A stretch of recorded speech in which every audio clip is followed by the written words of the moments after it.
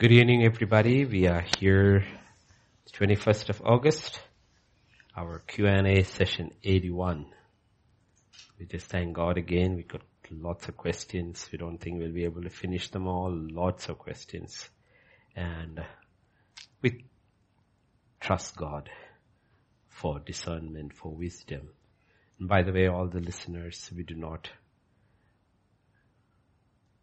have a patent on wisdom. Okay. Mm-hmm. So if we go wrong, always cross-check with the Word of God and the Spirit of God. And if we hear God saying and the Word saying we are wrong, we are wrong. Because we are giving advice free. Okay, it's free. You don't have to take it. Because if our prescription is wrong, it will affect your health. So always go back to the Word of God and ask in prayer, should I take it or not? Because only God and His Word is infallible, not man, not even the Pope. The Pope is usually always wrong. Though he claims to be right. Okay, that was an aside. My Catholic friends, don't get offended. Okay, that's because he says when he speaks, it's infallible. And it is not. So this evening, right? We do not know what time zone we are operating. Morning, evening, evening and afternoon, whichever time zone. So, Pastor Vijay, would you lead us in prayer? Father, we just want to thank you once again for this time that you've given to us. Thank you once again, Lord, for all the questions that your children have sent from all around the world. Thank you, Father. I pray, Father, that, Lord, you would grant us all the anointing, your servant, even as he Father, tackles every question in all of us, even as we hear, oh Father, I pray the same Spirit, oh Lord, which would inspire your servant will also teach us and make every answer relevant to our situation, oh Lord, Father. Thank you for this time once again. Surrender this entire session into your hands. Let your name and your word be exalted in everything that we do. We thank you, we praise you in Jesus' mighty name. Amen. Amen. Yes, Pastor Vijay. This is question number 4. Pastor, actually this was from last time, Pastor. Okay. We as ministers lose sight of the purpose of our ministry sometimes. We are also overwhelmed by the needs that surround us sometimes. Could you help us ministers, pastors, worship leaders with some godly counsel, please? 2 things. One is turn to John chapter 3 and verse 27.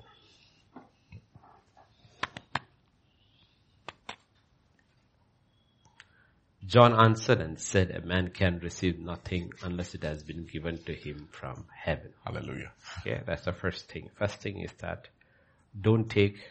I still remember when I was doing my undergraduation, first year, in my hostel room I had a poster. It was last century, by the way. Okay, not this century, last century. It was that, don't bite more than you can chew. Okay, and you need to realize always, when it comes with God, He will never give us something which His grace cannot handle. He will never give us something more than we can handle it. That's the way He operates. Because He says, take my yoke upon yourself. And He says it is light. Everything about God is light. It is not burdensome. Mm-hmm. Therefore, here John says, a man must receive nothing unless it has been given to him from heaven. Sometimes what happens is, in our zeal, we take what is not given by God to us. And we need to learn to say no. Learn to say no. Okay? And that's important. We need to say to Lord. Some people do not know how to say Lord today also. No, calls keep on coming asking for meetings. I didn't even take the call. Okay, because I didn't want to say no, so I didn't take the call. Because there's a limit to which we can handle. Okay, remember, the burden is His. He puts on our shoulder. The need is too huge. No man can ever meet it. Mm-hmm. Okay, no man can ever meet it. So we shouldn't take more than what God has given to us. Okay, God. And second thing, my favorite verse, one of my favorite is Mark chapter 1 and 35. Praise God. Okay. It's 135. In the morning, having risen a long while before daylight, he went out and departed to a solitary place, and there he prayed. If you look at it, the previous day's ministry and the next day's ministry, there's an enormous shift between these 2 days. And the only reason is because when he prayed, the Father said, this is where you're going. But if you look at the previous day and that day morning, the need is huge and the entire town has come. If you look at verse, Simon and those who were with him searched for him. When they found him, they said to him, everyone is looking for you. The need is huge. And he said to them, let us go into the next towns that I may preach there also, because for this purpose I have come forth. He leaves something. Needy people who need healing, deliverance, sick, they have brought them all. He leaves them. Leaves them and goes to the other. These are fundamental things which we need to understand. We step into ministry. He called us. He sent us. People did not call us. If people called us, then we will move according to the pressure. That's what happened to King Saul. Saul was chosen by the people. And therefore he moved with the people. David was not chosen by the people. He was chosen by God. So we always need to be very, very careful. Whatever position we have in the kingdom of God, whatever role, whatever work God gives us, be very sure it is God given. Yes. Though we are under men, we are under authorities, yet it is God given. God will never put something on you which you cannot bear. Yes. He cannot. And therefore we also need to learn how to say no. Then third thing over there is in the book of Galatians, chapter 1. Galatians chapter 1, verse 10. For do I now persuade men or God? Or do I seek to please men? For if I still pleased men, I would not be a bondservant of Christ. Okay, now he's saying it's not that we shouldn't please men, but we should never try to please men at the cost of pleasing God. That is a fundamental principle, okay? And sometimes we are under tremendous pressure from people, okay, and people, let us accept the fact that most people or many people in the churches are not mature and they're very emotional, okay, very emotional. And they get, like when I spoke a few Sundays back about texting my wife for prayer and all, some people call and said, wow, pastor was so tough. You see, the thing is that why was I tough? The reason is this. Let us say Peter is a pastor. And I'm calling Peter, Pastor Peter, could you please help me in this thing, okay? Now I am calling from my bubble. What I don't see is that before me 10 people have called, after me 15 will call. I see myself in isolation and Peter says, call me later, I am busy and I'm offended. Oh, he has no time for anybody. I wonder what he's doing. After all, what do pastors do? Because they are seeing themselves in isolation. What they don't see is what is before and what is happening. Okay? And sometimes pastors also prioritize. Okay? You have to prioritize when you are dealing with 10 cases, like any doctor would be dealing with 10. Like Dr. Richard is, there's an emergency. 5 emergency cases comes. There's only 1 emergency doctor. He will prioritize. Absolutely. Which needs his attention immediately because this one may not survive. This can handle, wait a little longer, prioritize. No? So we need to realize all these things happen and we cannot let people pressurize us. People pressurize us. And in the process, we also need to know we have only so much time and so much energy. Okay, even Jesus had to take naps in a boat because he was tired out. And all of us are not growing younger. All of us are growing. And even 2 days back, I was telling my wife, we have only this much time and this much energy. Conserve now. Prioritize now. You cannot do the things the way you did before. You simply cannot. Because what happens is, it affects everybody. It affects everybody, So pastors, ministers, worship leaders, everybody, even worship leaders, if a worship leader is really, really good and is all over, they will call them everywhere. But worship doesn't flow like that. Then in being a worship leader, you become a performer. People will be very happy. But the point is that is God happy or not? And there are worship leaders for hire everywhere. They will be going from meeting to meeting to meeting, okay? And they wear themselves out. And spiritual things, are high energy things. Absolutely. Okay? When you're actually ministering, if you're truly, truly ministering, virtue is flowing out of you. Virtue is not flowing into you. Okay? It's not flowing into you. Virtue is flowing out of you. And you really get tired at the end of the day. So here is the first thing is that one, don't take what God hasn't given to you. Second, go to God and see that when you hear from God, you receive that grace, the mercy, and that grace, the anointing for that day. You receive it. I mean, Jesus had to do that every day of his life. Think about it. How much more any one of us if he, the very Son of God, in that same chapter of John, chapter 3 and verse 34, it says, he gives the Spirit without measure. There was one man who walked on earth, for he whom God has sent speaks the word of God, for God does not the Spirit by measure. Meaning, what is it? Because Jesus, the way he walked in obedience, he was filled without measure. Yet, he was constrained. He was constrained. I'm not saying, therefore, we shirk our responsibility, we do our best. We have to keep doing our best because a day is coming when the restraints will be taken off. The restraints is this body. All the restraints of the body, this physical mortal body is gone. We receive a new body with no limits. And then those who enjoyed serving God will enjoy serving God even more because no more restraints and no more misunderstandings. Okay, no more misunderstandings, no more offenses, any of those things. And simply, thing is that, please God and don't be afraid of offending people. And Jesus said, offenses will come.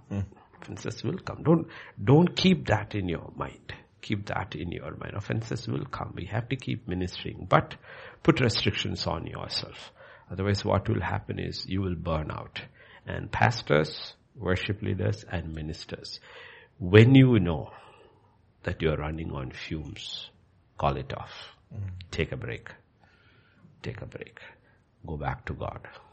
You cannot do this in the flesh. It's as simple as that. You cannot do that in the flesh. Because we need to be refreshed ourselves. This is not something that originates with us. This is true for anyone in the kingdom of God, but primarily for those who minister. Whatever is of God, if you look at Luke chapter 4 and verse 18, right? The Spirit of the Lord is upon me. The Spirit of the Lord is upon me because he has anointed me. Okay, the first two things he says is not, the Spirit of God is upon me and he has anointed me to preach. It's on that he goes. Okay, and this has to be a constant. This has to be a constant. If the Spirit of the Lord is not upon us and if the anointing isn't there, we will struggle. We will struggle.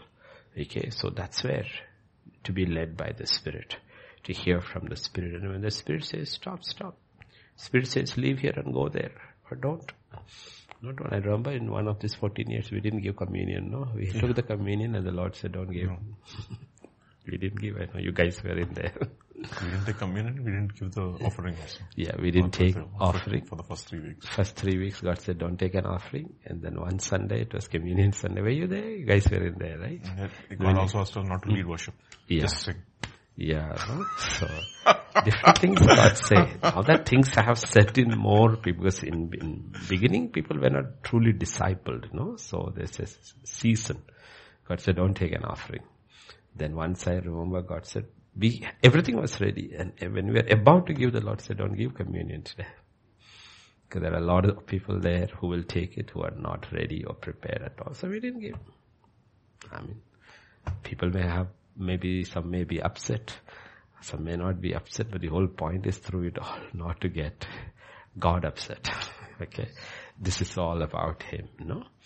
Okay, so, I mean, honestly, if our restraints were in there in Jeevan Jyoti, like we have to leave because somebody else in, probably our service would take a different picture altogether. Absolutely. Altogether, okay? So God also works within the limitations that is set. He doesn't break the next one. He doesn't do that, okay? But there's enormous liberty, as 2 Corinthians 3:17 says, where the Spirit is Lord, There is liberty.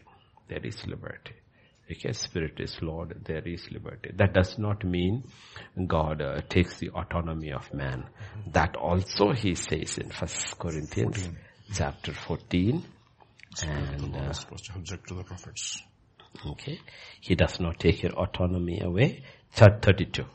1 Corinthians 14:32. It's an incredible balance. The spirits of the prophets are subject to the prophets. Okay, we have to put these two in balance. The prophet spirit is subject to it. God will not overrule your autonomy. And on the other hand, when you by minute, hour by day, allow the lordship of the Holy Spirit, you go together. God is not overruling your self-will, your will. He's not overruling your autonomy. He will not do that. So it has to be. That's why in Romans 12, he beseeches brethren. Offer. He does not command. He could. He says, you are mine. I bought you. You belong to me. All that is true. But he doesn't command this thing. He says, you offer yourself. And then it works. The human free will and God's lordship works together. And you will realize, you know what? It is not so tiring. Otherwise we will be carried away by the pressure of the masses. The pressure is too much. Okay? We are not politicians. They didn't elect us. We don't have to please them. Okay? We don't have to do any of those things, but we minister to them. We give it to them. Yes, Pastor. Pastor, I think there's on the same note, I think we can look at question number 3. For God is in us, how do we reach this place in the Spirit? If God is in us. God is in us. Like if you go to John chapter 14, right? Remember I said that 14. Yeah. Chapter 14. And verse 16 and 17.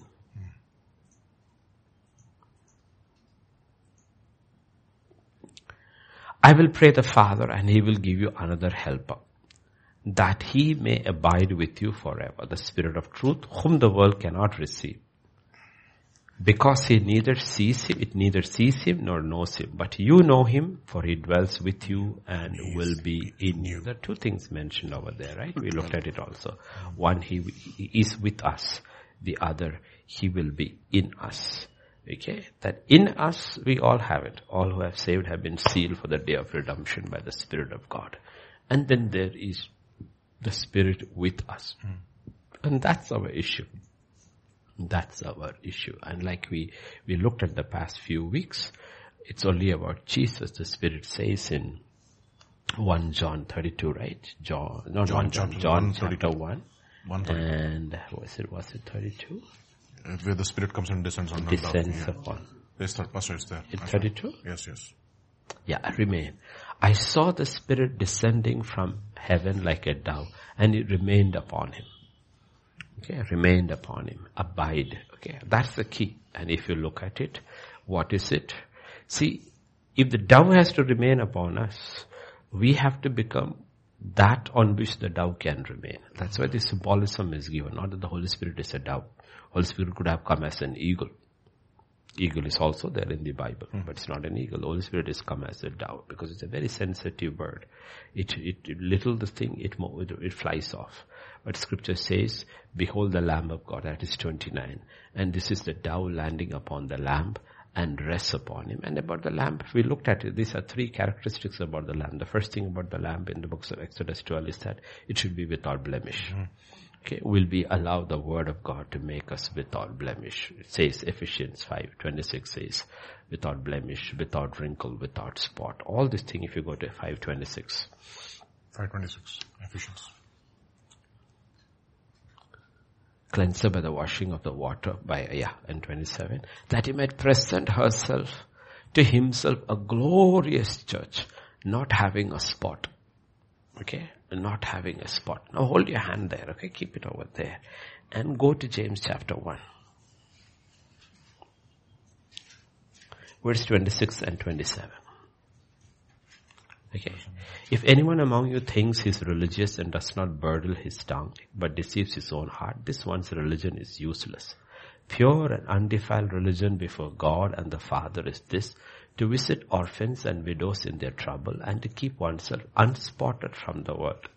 So how do you keep yourself unspotted? See, these things in the Bible, if you look at it through, are not theory. They're very practical. Okay, so 2 categories of people are mentioned over there. One is orphans, one are widows. What are these in the Bible? These are people who have nothing to give you back. Nothing to give you back. They're orphans and widows. They have nothing to give you back. God says if you really, really want to see that you're untouched by the world, because the rest of the world operates on the principle of gain. Of gain. Because anybody you give something, they can give you something back. So God says, you know what, you want to remain unspotted by the principle of the world, which is mammon, which is gain. Go to the people who cannot give you nothing back. That way you remain yourself unspotted by the spirit that operates in this world, which is based on gain. What is that? Go take care of the orphans and the widows. Unspotted. So you're looking at the word, how do I remain unspotted? God said, this is how you remain unspotted. Remain unspotted and keep a bridle on your tongue. Okay, what you say, let it be life, let it not be death. Let it be blessings and let it not be curses. Keep here. And then if you go back to 27, okay. Ephesians 5:27, okay, glorious, having spot or wrinkle. Okay, now let me ask you this question. See, the Bible is very interesting, okay.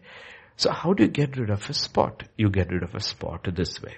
The spot is by the world. The world brings spots on our souls. Okay, and the spot can become a smear can become a smudge, it can become large.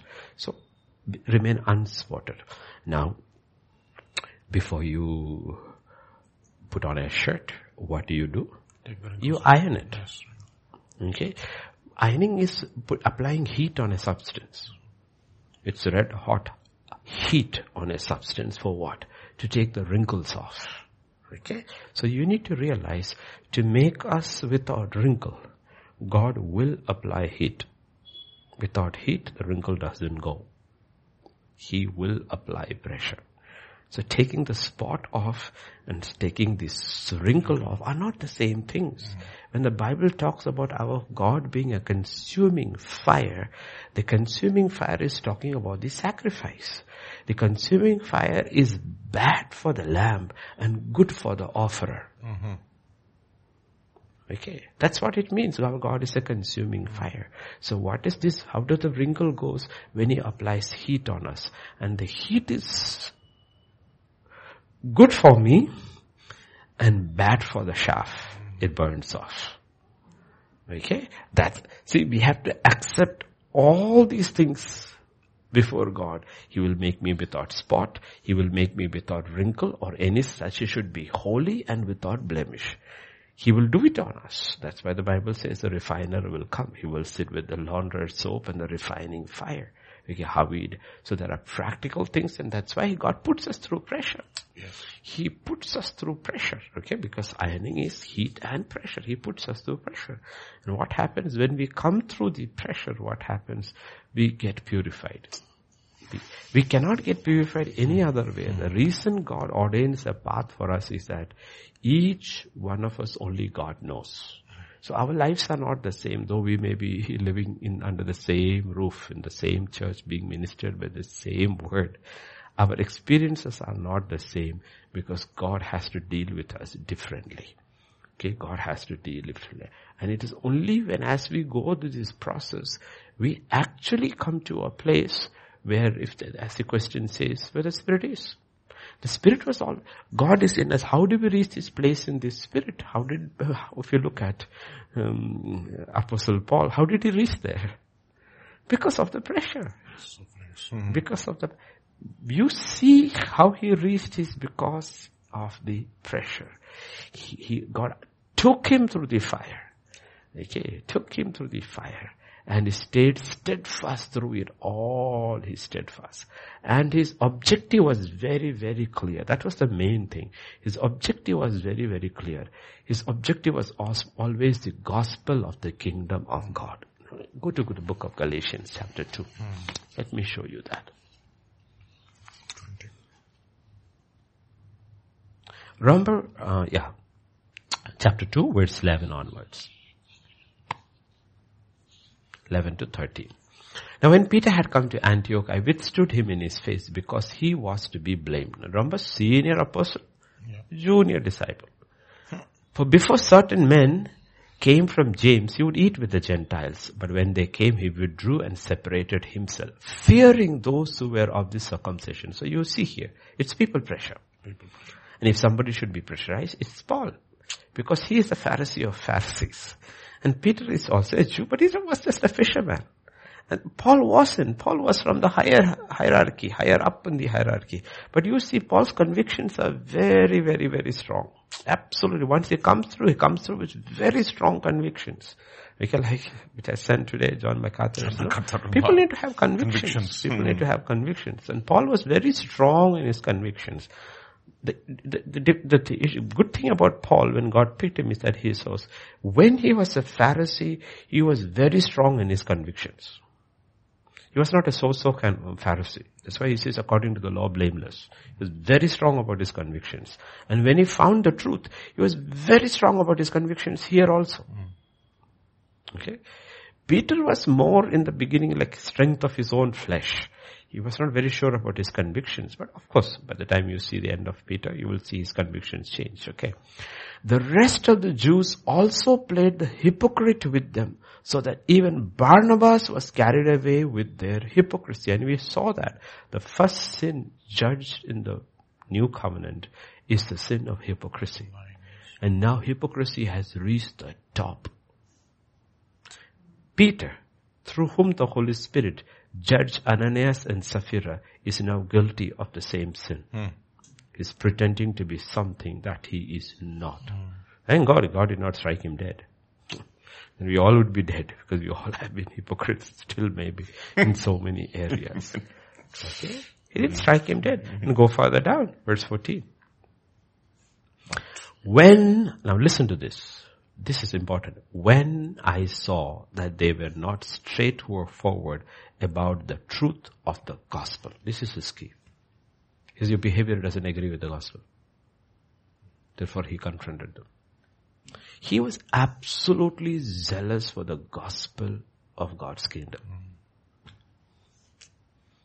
He said, you know what? You're good preachers, but your behavior does not agree with the gospel. He stood up there and he confronted them. All of them. Peter in the face, because Peter is the leader. You confront Peter, you confront the rest. So he didn't go down. He went straight to the top and confronted over there. And this is his zeal. This is his zeal. And these are fundamental things. How do you reach this place in the Spirit? Even as you allow God and you participate in it practically in the sanctification of your soul. On the other side, outworking, you're very zealous for the kingdom of God. People now, it's like today's atmosphere, it is like, pastors are so politically correct. Yeah. And Paul was never politically correct, if you notice him. He was never correct. He was not correct with Peter. He's not correct with Barnabas. If Barnabas is wrong, Peter is wrong, he will stand up and he will love them through it all. Okay, he will talk about Alexander the coppersmith and all those people, he will name them out straight. He says, you are in the wrong. And he will send a letter also to them to be publicly read. You know why? Because that's the man he was. That is the man he was. And we cannot fault him because he's the man that God used the most. Okay? So what I'm saying here is how do you reach this place? One is how you cooperate with the Holy Spirit in the sanctification of yourself. The other side is that you will see this man through it all, his zeal never goes down. Yeah. You couldn't, like you put him in chains, you put him in house arrest, you put him in any situation, zeal never goes. The book of Acts ends with that. Look at the last verses in the book of Acts. He's waiting trial. He's under house arrest. 28. And how many years? Verse 30. 2 full years. 20 or 30. And Paul dwelt 2 whole years in his own rented house and received all who came to him, preaching the kingdom of God and teaching things which concern the Lord Jesus Christ with all confidence and no one. This is this man's life. You put him in any situation, he will preach Christ. Okay, you are under house arrest and you have to pay your rent. That is Rome. Okay, you cannot go out, but others can come in. So he says, anybody who wants a teaching, come. And he stayed in his own house and he preached the word of God. Okay, and when you go that, you will reach that place in the spirit, You have to allow God to clean you out, and your zeal should not come, and you always have to see you don't put a mask on. And one thing about Paul is that he never put a mask on. He never pretended to be something he was not. He never pretended to be something. And the others you will see, even Barnabas and Peter, all faltering at that. Okay, and these are simple things, okay, which we see and we work on it. On it. That's why I said the book of Philippians, the key word is that the Lord is near. Meaning the Spirit of God is there. Now that is somewhere in the middle of his career, right? The Lord is near. Now at the end of his career. Ministry. 2 Timothy chapter 4. End of his career. 4:16 and 17. At my first defense, no one stood with me, but all forsook me. May it not be charged against them. But the Lord stood with me and strengthened me. You see, this thing hasn't changed. Never changed, yes. It never changed. The Lord is near him when he's lying in prison. The Lord is standing by him when he's standing in court. One is years and years earlier, one is years and years later. And he's reached that place where you experience the presence of God with you. He's in us and he's with us. He's in us and he's with us. Okay. Yes. Mm-hmm. Pastor, this is question 6 again. This is slightly also related, if I'm right. It says, the enemy can also mimic blessings or prophecy and miracles. If so, how do we know if a blessing or a miracle or a breakthrough or a prophetic word is from God or not?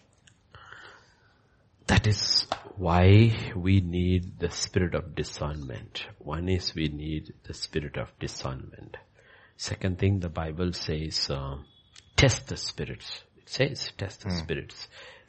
If you see, if even when you listen to something, it's all in 1 Corinthians chapter 14. It's also there in Thessalonians 5. Okay, chapter 14. 29. 14:29. Let 2 or 3 prophets speak and let the others judge. Okay? Now, when you are speaking, God says you can judge. Is it according to sound doctrine? If you go to 1 Thessalonians chapter... Actually, 1 John 4, Pastor. 1 John 4, there he says test the spirits. Yeah, 1 John 4. Verses 1 onwards. Yes, Pastor, it's there. Beloved, do not believe every spirit, but test the spirits whether they are of God, because many false prophets have gone out into the world. So these things are all there. Go to the Thessalonians also. 5:31.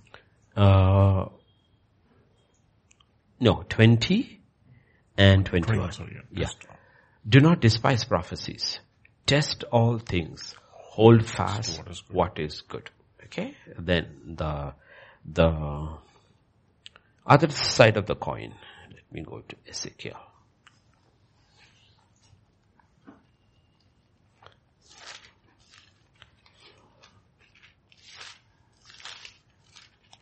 Ezekiel. If you come with an idol in your heart, 14. Okay? Chapter 14 and verses 1 to 4. Now we were asked, the first references we said is about testing the spirit of the one who speaks, and judging his words with scripture. Now the other side, testing ourselves. Now some of the elders of Israel came to me and sat before me. Okay, that's Ezekiel. And the word of the Lord came to me saying, Son of man, these men have set up their idols in their hearts and put before them that which causes them to stumble into iniquity. Should I let myself be inquired of at all by them?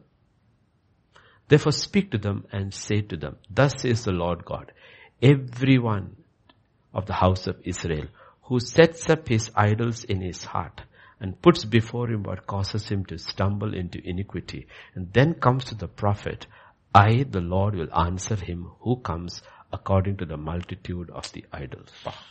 The other side. Okay. You are not surrendered. You are not looking for the will of God. You are just going to God as if God is a soothsayer. And you got all this, your idols in your heart. And God says, I look into your heart and I will speak through my prophet and I will answer you according to your idols. It may be sounding wonderful to your ears. Wow, this is what I came for, without realizing it is judgment. It is judgment. Okay. Simple. If Micaiah hadn't come, what did the 400 prophets prophesy? According to the idol in Ahab's heart. According to the idol in Ahab's heart. Go, king, you will win. And he was killed. Okay. God says, I will. I'll speak according to the... Okay. He can do it with a false prophet. He can do it with a true prophet too. Okay. He will say, I'll speak to you according to you. You go this thing and that is your dream. And the Lord says, that's your dream. Take your dream and go. Didn't he do that with Israel? He gave them what they asked. What was their idol? They came out of Egypt. They wanted Egypt. They didn't want the slavery of Egypt. They wanted the pleasures of Egypt. And God gave them what they asked. Through whom did he give it? Through Moses, the most sanctified prophet. That was their idol in their heart. God answered Israel through Moses according to the idols in their heart. And they ate it and they died. Yes. Okay, so these two things are there about this thing. We have to be very, very careful. So there will be miracles, all these things. But can you give me a piece of paper? Just a piece of paper. We have done this before. We can do it again. It's okay. We are classroom teachers who don't like paper being torn. Okay. Everybody knows a triangle, right? Everybody knows a triangle. It's okay, Peter. It's okay. Okay.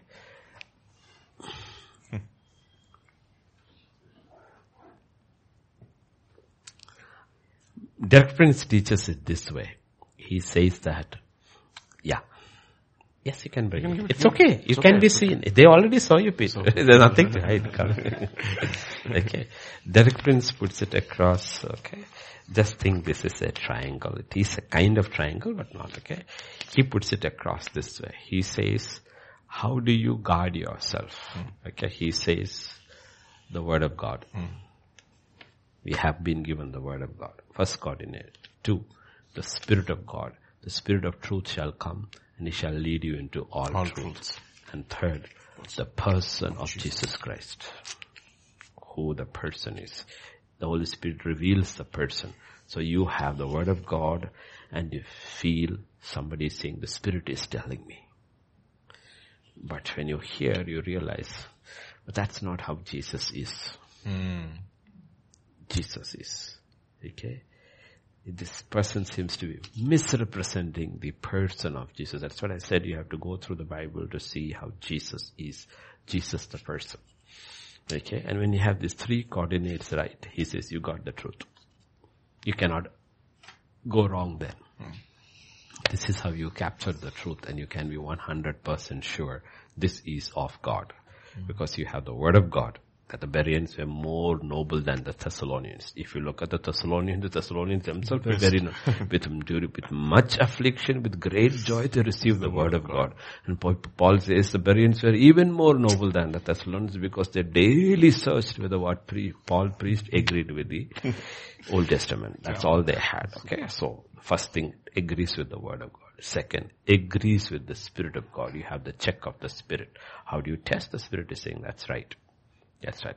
And 3rd, it agrees with the person of who God is, represented by Jesus Christ.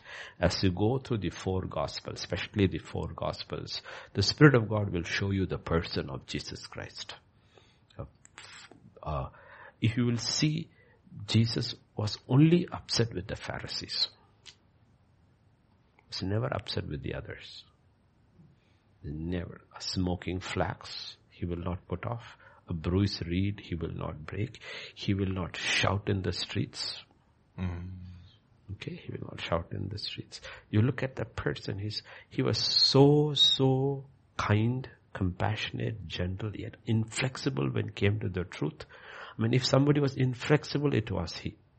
Yet the sinners flocked. They were comfortable around him. Children were comfortable around him. Women were comfortable. Sinners were. Everybody was comfortable. The only ones who were uncomfortable were the Pharisees.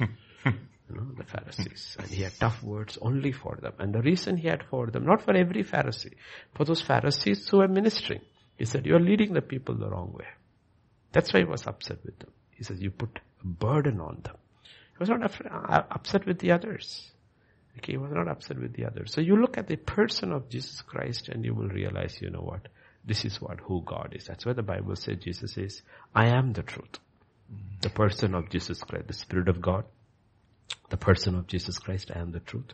And John 17:17, your word is truth. Okay, you put these three coordinates in, you get a handle on truth.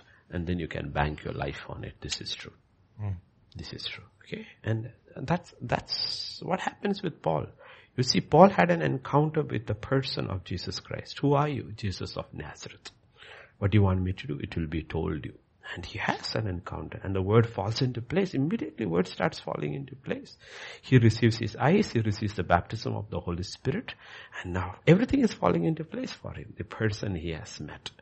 Meaning for him, he looks at it and says, wow, how did I get it so wrong? Here am I going around killing Christians, putting Christians into prisoners. I am responsible for the death, the imprisonment of so many Christian families, and the God of the Christians actually appears to me and he's so kind to me.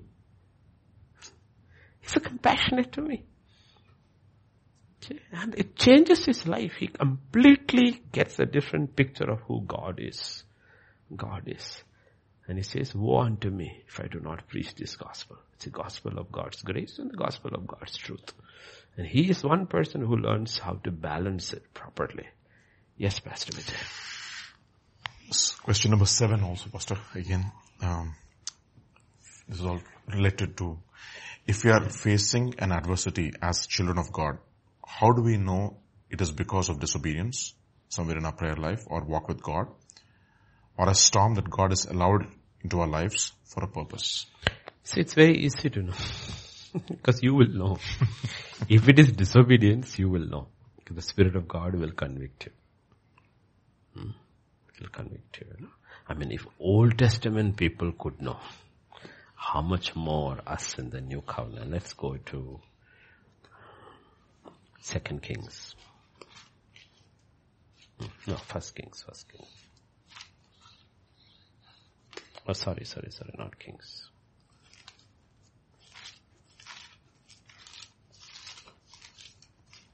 Samuel. Isn't it Samuel? Where there was a famine. 21. 2 Samuel 21. Verse 1. There was famine in the days of David for 3 years, year after year. And David inquired of the Lord, and the Lord answered, it is because of Saul and his bloodthirsty house, because he killed the Gibeonites. Okay. It's as simple as that. It's an Old Testament king. He went and asked God, first year, he thought it was natural. Second year, also, I don't know why did he wait for 3 years? But he waited for 3 years. Third year, he went and he asked, why is this happening? Okay, 3 years in a row. Okay, he went and asked, what is the issue here? Like the question, how was the question? Okay. Is it because God has allowed us? Is it because of disobedience? Yes. God says it is. What? The disobedience of King Saul. He was the king. He disobeyed my covenant, which you people made with the Gibeonites. Now it has come. The chickens have come to roost. He said, okay. And so it can be because the Spirit of God will tell you if it is disobedience, because if it is disobedience, there's only one answer. Repentance. Obedience. The answer to disobedience is obedience. Repent and change your life. Okay. And then, or walk with God. Or walk with God if we go wrong. Okay. Or a storm that God allowed us to go through a purpose. Yes. There are many storms which God will allow us to go through for a purpose so that we learn of it. We learn. Okay. Like the storm which in Mark 4, the disciples went through. Jesus sent them across. Every time Jesus sends them across, it seems they are hit always by a storm. Mm-hmm. Why didn't he stop the storm? Didn't he know it? So they would learn the lessons of faith. There are a lot of things which God does not stop from happening in their lives so that those becomes lessons for all of us. All of us. Basically, that's the whole thing. Okay, because you need to realize behind almost if not everything. There is a spiritual root. Okay, there's a spiritual root. And if we don't identify it, we will never reach our solution. We're looking for solutions. But the solution is first in the spiritual realm. Okay, like simple say, Goliath comes and challenges day after day, 40 days. Okay, and then David comes into the field. We all know David comes. He comes with bread for his brothers. And when he sees David, and Goliath comes and challenges, and he looks at this, and his first statement is, who is this uncircumcised Philistine? Where does he look at the solution? Where does he look at the problem and the solution? He doesn't look at the physical realm at all. He looks at the spiritual realm. This man is uncircumcised. We are circumcised. We are circumcised. So the first problem and the solution is in the spiritual realm. And that is what the others did not see. They did not see. So almost many or most of our problems in our life has a spiritual issue. Okay. Sometimes you could be absolutely right. Daniel was absolutely right. God commends Daniel as one of those 3 best men who ever walked on earth. Yet his prayer was not answered for 21 days, not because he was wrong, but because he was right. Okay. And then on the 21st day only he understands that there is a battle going to stop the answer from coming. That is why God is telling in Luke 18:1, men need to always pray and never give up, never lose heart. What it is, it's only through prayer we will find out what it is. And if prayer does not work, we still need to hear clearly. We go into a fasting mode. Exactly. Fast mode. You know what? There is a solution. Amen. There isn't a single problem in life in which there is no solution. Yes. Okay? Because God's hand can be shortened only by our unbelief. There is a solution. And the answer is that never quit praying. That's why mornings we see on prayer the desire for prayer, the fervency of prayer, and we are looking at the importunity of prayer. Okay? Imagine if the Canaanite woman had got offended because he called her a dog. But the problem is her daughter is dying. Her daughter has got a serious. Are you want to hold on to your pride? Exactly. Or you want a solution? No? Do you want a solution? Okay, you want a solution. You are desperate. So you can call me whatever you want. I just want my child healed. Okay, child healed. Like the scenes which you see in the Kabul airport. Wow. It does not matter. We just want to get away from the hand. It's literally a question between life and death. If we stay back, we die. And you would rather die on the way trying to cross over to other side because there's a chance of life over here. This side it is execution and hanging.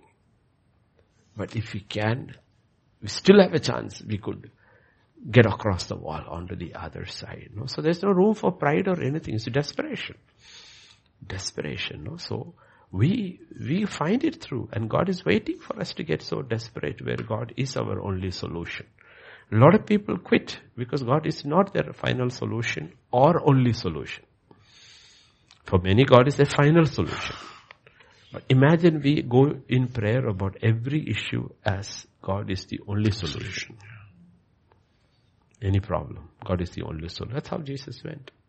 And therefore, you always got an answer. You are the only solution. I don't have plan B. Only plan A. No plan B. No. And therefore, God allows. Yes. Pastor, I think again, question number 9 has got a similar tenor. Do you agree we don't hear from God because in our hearts there's something getting in the way? But it seems to happen every day. Is it because of relational sin? No, when we talk about hearing from God, okay, you have to be very careful about it. It is not about this voice whispering in our mind all the time. It is not that. Okay? Like one of the illustrations we have used is talking about from Hyderabad. You are on the way from Hyderabad to Vijayawada. Okay? Mm-hmm. And you don't know the way, but you have GPS. Mm-hmm. And that lady tells, take left, take right, take exit number 5 and get on to Vijayawada highway. For next 300 kilometers. Okay? Mm-hmm. And says, there will be tolls on the way, but go straight for the next 300 kilometers. For the next 300 kilometers, she's not going to talk. She's not going to talk. She's going to talk if you take a wrong turn. You take a wrong turn, she will do what? She will say, turn and come back. Sometimes God doesn't have to talk like that. Doesn't have to talk like that. And how do you know? You have this peace. You have this peace. You know everything is right between you and God. You have this peace. That is what Paul is talking about. Let the peace, he's not, if you look at Philippians chapter 4, 6 and 7, he is not talking about a solution there. If you look at it.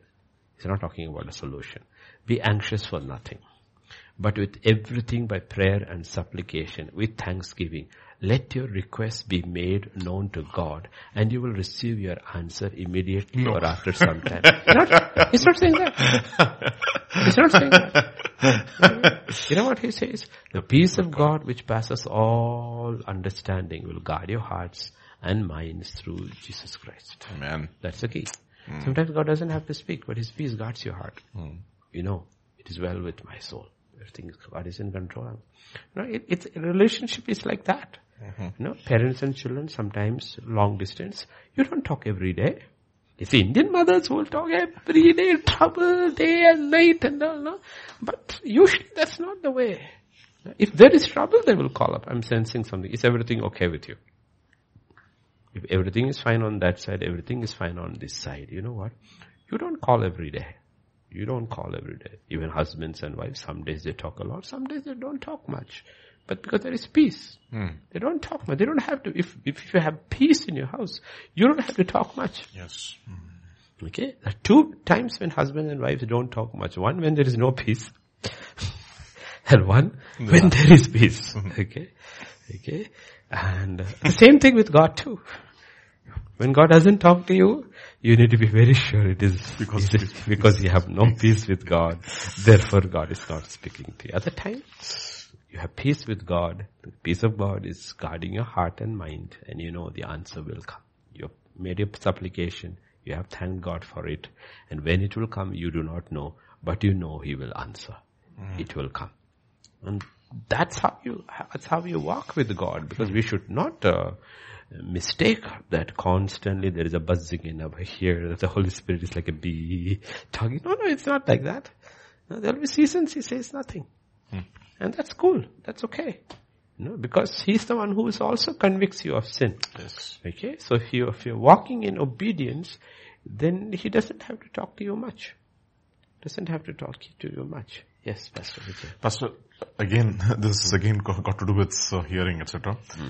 This is question number, 11. Yeah, let's go back to 9. Let me, because that's an important question again, Yes. okay? Is it because of relational sin? Yeah. Do you agree we don't hear? But another thing I will tell you, one of the primary ways you hear from God is when you are meditating upon the Word of God. Yes. And sometimes Christians don't realize the importance about it. That's true. When you are meditating upon the Word of God, like I said, there are 3 facets about the Word. One is the letter. The language. Language makes a difference. Okay, language makes a difference. So, like reading Good News Bible and reading NKJV or KJV, there's a whole lot of difference between it. Okay, so language makes it.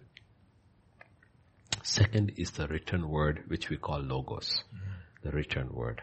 And the third is when the Holy Spirit comes upon it, it becomes living. That is Hebrews 4:12.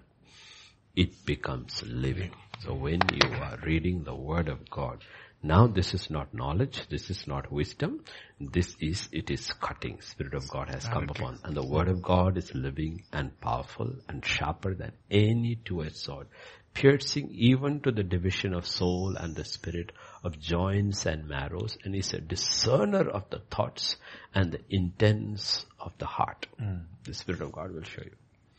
Okay, only He can show it through you or through somebody else's life which is written in the Bible. Somebody who died 4,000 years ago. But from his life, when you're meditating, God will say, you know what? The same attitude you also have.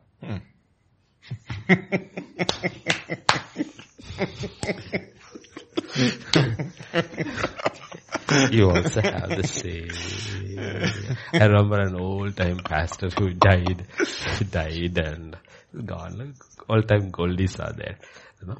So he says he was a Bible college student and he used to minister in a small church. And one day when he was driving back, he knew one headlight had gone. So a cop stopped him and looked at him and said, "Son, do you know one of your headlights have gone?" And he looked and said, "One of my headlights gone?" And he's okay. He says, "I will not write you up this time. Fix it." And he says, as he moved, the Holy Spirit told him, "You lied." He said, "No, I didn't lie. I told the truth. One of my headlights gone." And the Holy Spirit said, "No, that is not what you meant." That is not what you meant. Okay, so you need to realize how he's the only one. The cop only hears your words. The Lord reads your intents. Okay, and that is when the Word of God and the Spirit of God come together, it cuts through. It cuts through. Okay, that's why it is called, it's a two-edged sword. It cuts both ways. It cuts the other person. If you're speaking, it cuts you too. Okay, and much of what God speaks to you on a day-to-day basis, much of it is through the Word of God. Much of what God speaks to is through, because why? He's setting you in doctrine. Yes. Doctrine. Now, much of it He's setting you in doctrine, and doctrine is found in the Word of God. And the Spirit of God sets, and He teaches you these things. That's why the Bible says the anointing will teach you all things. Yes. Where does it teach it from? I mean, imagine how blessed we are, and the previous generation did not have a Bible. And how blessed we are that we have a copy, a personal copy. Okay, in Afghanistan they cannot. Now people are destroying their phones, because if you have a Bible app in you, you have chances of getting killed. They're checking your phones. Okay, they're checking their phones. And the Americans had used this, what you call it, face, this thing, ID and all, for those who are working with them and all. It seems to, the Taliban has got that machine. So they're checking out all the people out who were working for the Afghan government, for the Americans, and going house to house checking them out to get them. So we think, okay, we have a Bible app, and we see in our own time, in a nation, within a question of 1 week, how everything changed. That if you have a Bible app in your phone, you can get killed. Okay, you can get killed. And you need to realize the Spirit of God is teaching all of us. The Word of God, I have given it to you. Hide it in your heart. Hide it in your heart where no Taliban can get in. No? So, just as a aside, how quickly it has changed. How quickly it has changed. It's precipitated into a chaos. Yes, how quickly. I mean, it's all set up. It's all a setup. You know, it couldn't have fallen that. I mean, how come post November, from the time of the election last year, how come from that time, I mean, if you look at it, the whole world changed from 2020. Yes. And COVID started, right? You have to look at the facts. John MacArthur presents casualty rate of COVID. He puts it by data. He puts it all. And he says, why this buzz about this vaccination? Actually, if you look at it, even in India, it's not so high. How many people died? Wait, let's go by the government. How many people died? 5 lakh? What's India's population? What's India's population? 1.3 billion. How many died? 500,000? You want to vaccinate 1.3 billion for 500,000? Casualty rate is so low. And most people are walking around happily, no issues at all. Why are they forcing stuff on us? Worldwide. Why are they creating this? And why is there so much suppression of news? It's never happened before. So much intimidation. Why is it happening? You look at it all, and Taliban taking over. Now you look at it. Okay, Taliban took Afghanistan within days, weeks. But 3 weeks, 4 weeks back, where was the Taliban? They were in China. They met the Chinese foreign minister. Right? They were in China. Okay. And why did the American army stand down? Where did the orders come from to withdraw from Bagram Air Base, the largest, and leave all their weapons over there, massive weapons? At least around $80 billion worth of weapons, including Black Hawk helicopters and F-15 simulator. Who gave those orders? It has to come right from the top. Who gave these orders? And what is the main issue with the current administration in US? China, they are in Chinese pocket. So there is a diabolical plot going on. Absolutely going on.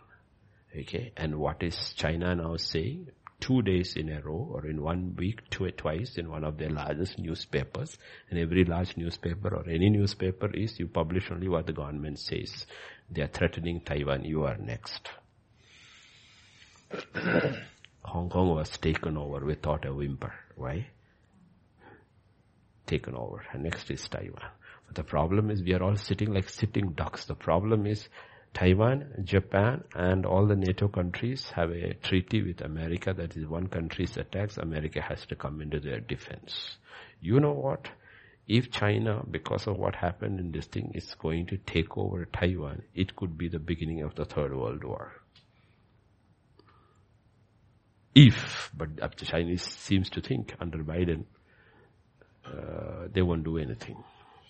They won't do anything. So if you look at the whole thing over there, it's very, very diabolical. There are only two things that is happening. One is either Christ is coming back very fast or God is going to reset everything. Okay, you will always see in history, God resets everything. When things come to a particular point, God resets everything. Everything will be shaken. Everything will be shaken. So you see top to bottom, everything is being shaken and a reset may happen. So that we get more time. Or the end is here. End is here. And the commentary of the fall of Afghanistan is that it is the end of the American world order. It is over. It is the beginning of the Chinese world order. Okay? And whatever you say, it doesn't matter which country you live in, it's bad news always for the Christians. If you do not know Christ. That is why this urgency of hearing from God, walking with God, because it is not good news. Everywhere, around the world, they go after the church. But the question is, when the whole world turns around the church, will Christ stay quiet? Is the question. I don't think so. No. Okay, one of the two will happen. Either he'll come and take the church out or he will intervene and reset the whole thing. How he will do it, what he will do it, we do not know. But our job is not to take any of these things lightly. Any of this lightly, and we continuously be prepared in prayer. That's why we don't give up praying. Yes, Pastor, question number 11. I think we should look at that. It says, how does one bear God's heartbreaking burdens? God does and will give his people a taste of his own long-suffering heart and his desire that all should come to know him. Do you agree with this in the context of what we are going through? One thing I will tell you, God does not put a burden on somebody just like that. He prepares that person. Okay, we cannot carry God's burden unless he prepares us for that. Okay, so you will see in the Word of God, the people were prepared for that. People were prepared for that. Everybody cannot handle that. God picks people, he puts them through the ringer, and then he puts the burden upon them. Okay, the first one to carry a burden in the Bible is Noah, 120 years. The second one is Joseph. These two carried burdens of their own nations on their shoulders of the people. Okay, they had to go through intense rejection and scoffing and mocking or persecution, as in Joseph's case. The next is Moses. Okay, after Moses, who do you find? You find a David over there. Okay, you find not the judges among them, but David. The next one is David. After that, you find the prophets like Elijah and Jeremiah and all. Okay, so God prepares this man. But it can have localized burdens also. Okay, but this is not emotion. Yes. This is not emotion. This is something that does not go away. When God puts a weight upon your soul, it does not go away. It does not go away. That becomes the focus of your life. But he gives you gives you the grace to bear it. You're not asked to carry that burden on your shoulders. It's God's burden carried by His grace. Okay, and that's what Elijah is. Okay, Elijah, by the time he comes to King Ahab, God's burden has become his burden. People will ask, that's a simple question we say, people ask, where is the God of Elijah? God's answer is, where is the Elijahs of God? Yes. Where is the Elijahs of God who in prayer, in the prayer closet, his heart has become one with God, God's burden, God's passion for people. And that is Apostle Paul. Look at him, what he says, woe unto me. Okay, he uses both terror and love. That is Corinthians. 2 Corinthians 5:11. Yeah. Look at that. The passion of that man. This passion is there. Yeah.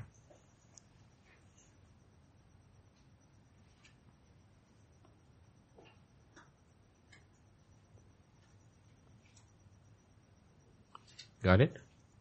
Knowing therefore the terror of the Lord, we persuade men. Okay, terror of the Lord. And if you come further down, verse 14. For the love of Christ compels us. Two things. You think, what kind of a man is this man? The terror of the Lord and the love of God compels him. Both compels him. He knows the terror of the Lord that will fall upon the people who are not saved. He knows the awesomeness of that judgment to be eternally be separated from God and to go to the lake of fire. The terror of it persuades. What he says is that both hell and heaven persuades me to go after the souls of men. The love of God, eternal bliss, and the terror of God, eternal darkness, both will persuade me to go after the souls of men. Okay, and that is burden. And that is burden. And we look at it, both is there, the kindness of God and the severity of God. Both will compel us to go after. And it is not a light thing. Like I said, after death is judgment. Once a person is dead, there's nothing you can do. Everything you could do with a person is when he or she is alive. And after death, they are out of your hands. But as long as they are alive, we still have a chance to witness, to speak, to pray, to intercede, to fast, to cry out to God for their salvation. And people may not know it, may not even know about it. It does not matter. We continue to stand in the gap and cry out. Yes, Pastor Vijay. Pastor, another ministry-related question. This is question number 10. A few days ago in our prayer group, we were asked to pray for a child being haunted by an evil spirit. This was the first time I prayed for casting out evil spirit. Sir, my query is that while praying such prayers, can the evil spirit attack us or our family members or backfire? Or should we just bind and boldly cast them out in the name of Jesus as the word of God says? Hallelujah. Yeah, the thing is that we have to use caution, okay, because the person who wrote is the only believer in that family, comes from a non-Christian family. She's the only believer, or I think nobody believes. So when it comes to deliverance, we have the promises of God, but we also need to know how to practically work it out. Okay? So one, don't fear. Second, you don't pray, you cast. You don't pray to the demons, you command. Okay? You don't pray to Jesus. No, he says, you shall cast out demons. Okay? So we were asked to pray for a child being haunted. Okay? You pray for healing. You don't pray for deliverance. What you do is if it is a demon, you command it to leave. Okay? You command it to leave. And also, that's where you bring your family under the blood. Stay under the blood. Okay, so that it does not come and attack. But the devil will try anything, like I said. But that's why these are things which you don't randomly do. Yes. These are things which you don't randomly do, but you should do it because we are the only ones who have the power. These signs shall follow those who believe. They shall cast out demons in my name. So you have a demon-possessed person and you have the power, and because you are afraid, you don't deliver that person. It doesn't look good. It does not go well. Okay, so, that's what James is talking about, right? You see somebody hungry and you have food with you and you say, God bless you, and walks away. He said, where is your faith? What kind of faith is that? Okay. But because this is spiritual warfare, where you're casting out something, one, you have to believe, and believe also in the protection of the Lord. So we always, when we speak, teach, we tell that, plead the blood of Jesus over your family, bring them under the covering, because you're putting your trust in, is not in the sanctification or the holiness of your family. No. Yes. You're putting your trust in the blood. What do you think Rahab's family was? What do you think Rahab's family was? All kosher? No. The only thing they said is that let them be inside the house. That's all. And Israelites also, the only thing is that put the blood, you stay inside the house.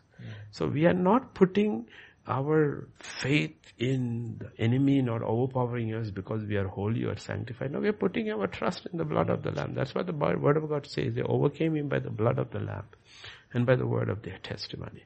Okay, so you have to put your trust in the blood, and by faith plead the blood of Jesus and do it. Okay, do it. Otherwise, the person remains. But don't be afraid. Don't be afraid. Okay, boldly cast them out in Jesus' name. Okay, but being India and being North India and all, be very, very careful about the settings. Be led by the Spirit. Because you see, when you cast out a demon, it can happen one way or other. That's why I said it's a lady, it's a sister. So you have to be very, very careful. You know in Philippi what happened to Paul and Silas. Because they cast out a demon, the whole town turned against them and they were put in prison. They were beaten and put into prison. So you need to realize that it can work one way or other. And unlike Paul, are we ready for the eventualities? Is the question. No, are we ready for the repercussions? Okay, so I would say, do it. But also be wise. Use discernment. How you do it, where you do it. Okay, where you do it. Because sometimes what happens in this country, when you're doing a deliverance, especially in public, last thing you want is the demon to talk. Because if the demons tell their names, it will be very surprising. Because some of them are very widely worshipped here. And you cast them out, you could run into trouble with the local merchants. That's what happened in the book of Acts. Because their gods, they realize, no, these guys start casting out this thing, our worship, our trade will stop. Who will buy our idols? How is it connected? Because the demons are connected with those, and their names are the same. Diana, in the name of Jesus, Diana goes, no more worshipping Diana. Who buys her idols? Okay, you need to realize, and I'm telling you, those demons haven't gone away. I have cast out Roman and Greek gods within quotes from people. Egyptian gods out of people. What's your name? Isis. Isis is not talking about that Isis. Isis is Osiris' wife, Isis. A female demon. Or whatever, whether it is female or whatever. Isis, I've got Isis, I've cast Seth out. Okay. These things haven't gone away. They just change countries and change names. And when you have one name, it is not talking about one person. It is a legion. There will be many thousands under that one name in different people. Okay. So you need to realize deliverance is a different ministry altogether. But use wisdom, use discernment, and help people. Demons go. People are set free. Get them into the faith. Let them grow, otherwise that fellow will come back with 7 others. That is the problem with deliverance ministry. So my fundamental thing is that you need to deliver people and see they are stable in a church. Otherwise what will happen? That fellow is empty. He goes and finds house is swept, clean. He goes and brings 7 others. And sometimes the others he brings will not manifest this way. So you think he is free or she is free. But that demon that he brought was something else completely. And you don't realize it at all. Because it doesn't manifest in the previous way. And you will say, my child is good. A little later, you find out he or she has gone a completely different tangent altogether. And you don't realize it is because it was left empty. So, it is. That's where the church comes in. Go to church, stay in church, continuously be filled with the Word and the Spirit. the demons will have no space. They will just leave because they are uncomfortable. Make life uncomfortable for them. Okay, demons like unclean places. So to keep demons out, stay clean, stay filled. Okay, they don't like clean places. They're like maggots. They want rotten meat, rotten food. Okay, stay clean, stay filled. They won't hang around. They will not come near. Amen. Pastor, We'll stop with one more question. Yeah, one more question. I think we should look at, whilst associated with a puffed up unbeliever relative or a toxic Christian sister, how do we proceed? Be away, have healthy boundaries, and pray for them? I would say pray for them. See, Paul will say as far as possible within you. Be at peace. Okay? Some people may not have peace with you, but you can have peace with them. If there was an issue, you brought it out to the open, made amends, even it was not in your fault, still you said, forgive me, and you walked away. Leave it that. The Bible is not talking about walking with arm to arm with everybody. That's not possible in this life, because there will be a lot of stuff which cannot be resolved on this part of eternity. Okay? So if somebody is toxic, stay away. Stay away. It's perfectly fine. But if they are, pray for them always. And if they are in trouble and they need help, if you can, if you're in a position, help them. Otherwise, don't curse them. Pray for them. Bless them. And leave it at that. Leave it at that. Please don't get this sentimental, emotional, this thing about, oh, I have to. This, you don't have to. You don't have to. Pray for them. Bless them. Okay. And leave them alone. God might use somebody else to minister to them. Amen. But we are clear about our heart. That in our heart, we have no bitterness, no anger, no revenge. And how do you handle it? That is what God says. How do you handle your heart? By praying for them and blessing them. You cannot be angry with somebody you bless all the time. Yeah. It's impossible. How can you bless and be angry at the same time? So God is giving all these things not for the other person. He's giving it for our sake. He says, you know what? If you remain angry, then it will upset your relationship with me. And it will become bitter. And it will go down, you will go down the road. So to protect yourself, what do you need to do? You bless the other person. And you pray for the other person. And you know what happens? Maybe a week later, 2 weeks later, 1 month later, when you run into that person actually in a, let's say, casually supermarket or something, you will realize you have no angry feelings at all with that person. You are actually able to deal with that person normally. You will be. On the other hand, if you don't pray and you are angry, mad, when you see them, you will avoid and go the other way. That means thing is still not resolved. Thing is still not resolved. But if you pray and you bless them, you know what? You will see. If they turn away and go, that is okay. You're not turning them and going away because you have nothing for them, because you know what? You love them. Because every day you are praying for them. Every day you are blessing them. That's all you have to do. And on the other side of eternity, everything will be God will. Suddenly there will be a lot of makeup in eternity, okay? A lot of people will come running and says, oh, now I see, I'm so sorry, I didn't know all those time in earth you were blessing me and praying for me while I was so angry with you. Eternity, nothing is hidden. Everything will be revealed. And a lot of people, there will be a lot of interesting things happening in eternity. What a fool I was so angry with you for so many years. And I was so upset, and all the time you were praying for me, you were blessing me. And I never thought about that, And that's what I said. God says, don't worry. Nothing will be hidden there. There will be only peace and reconciliation and love and brotherhood over there.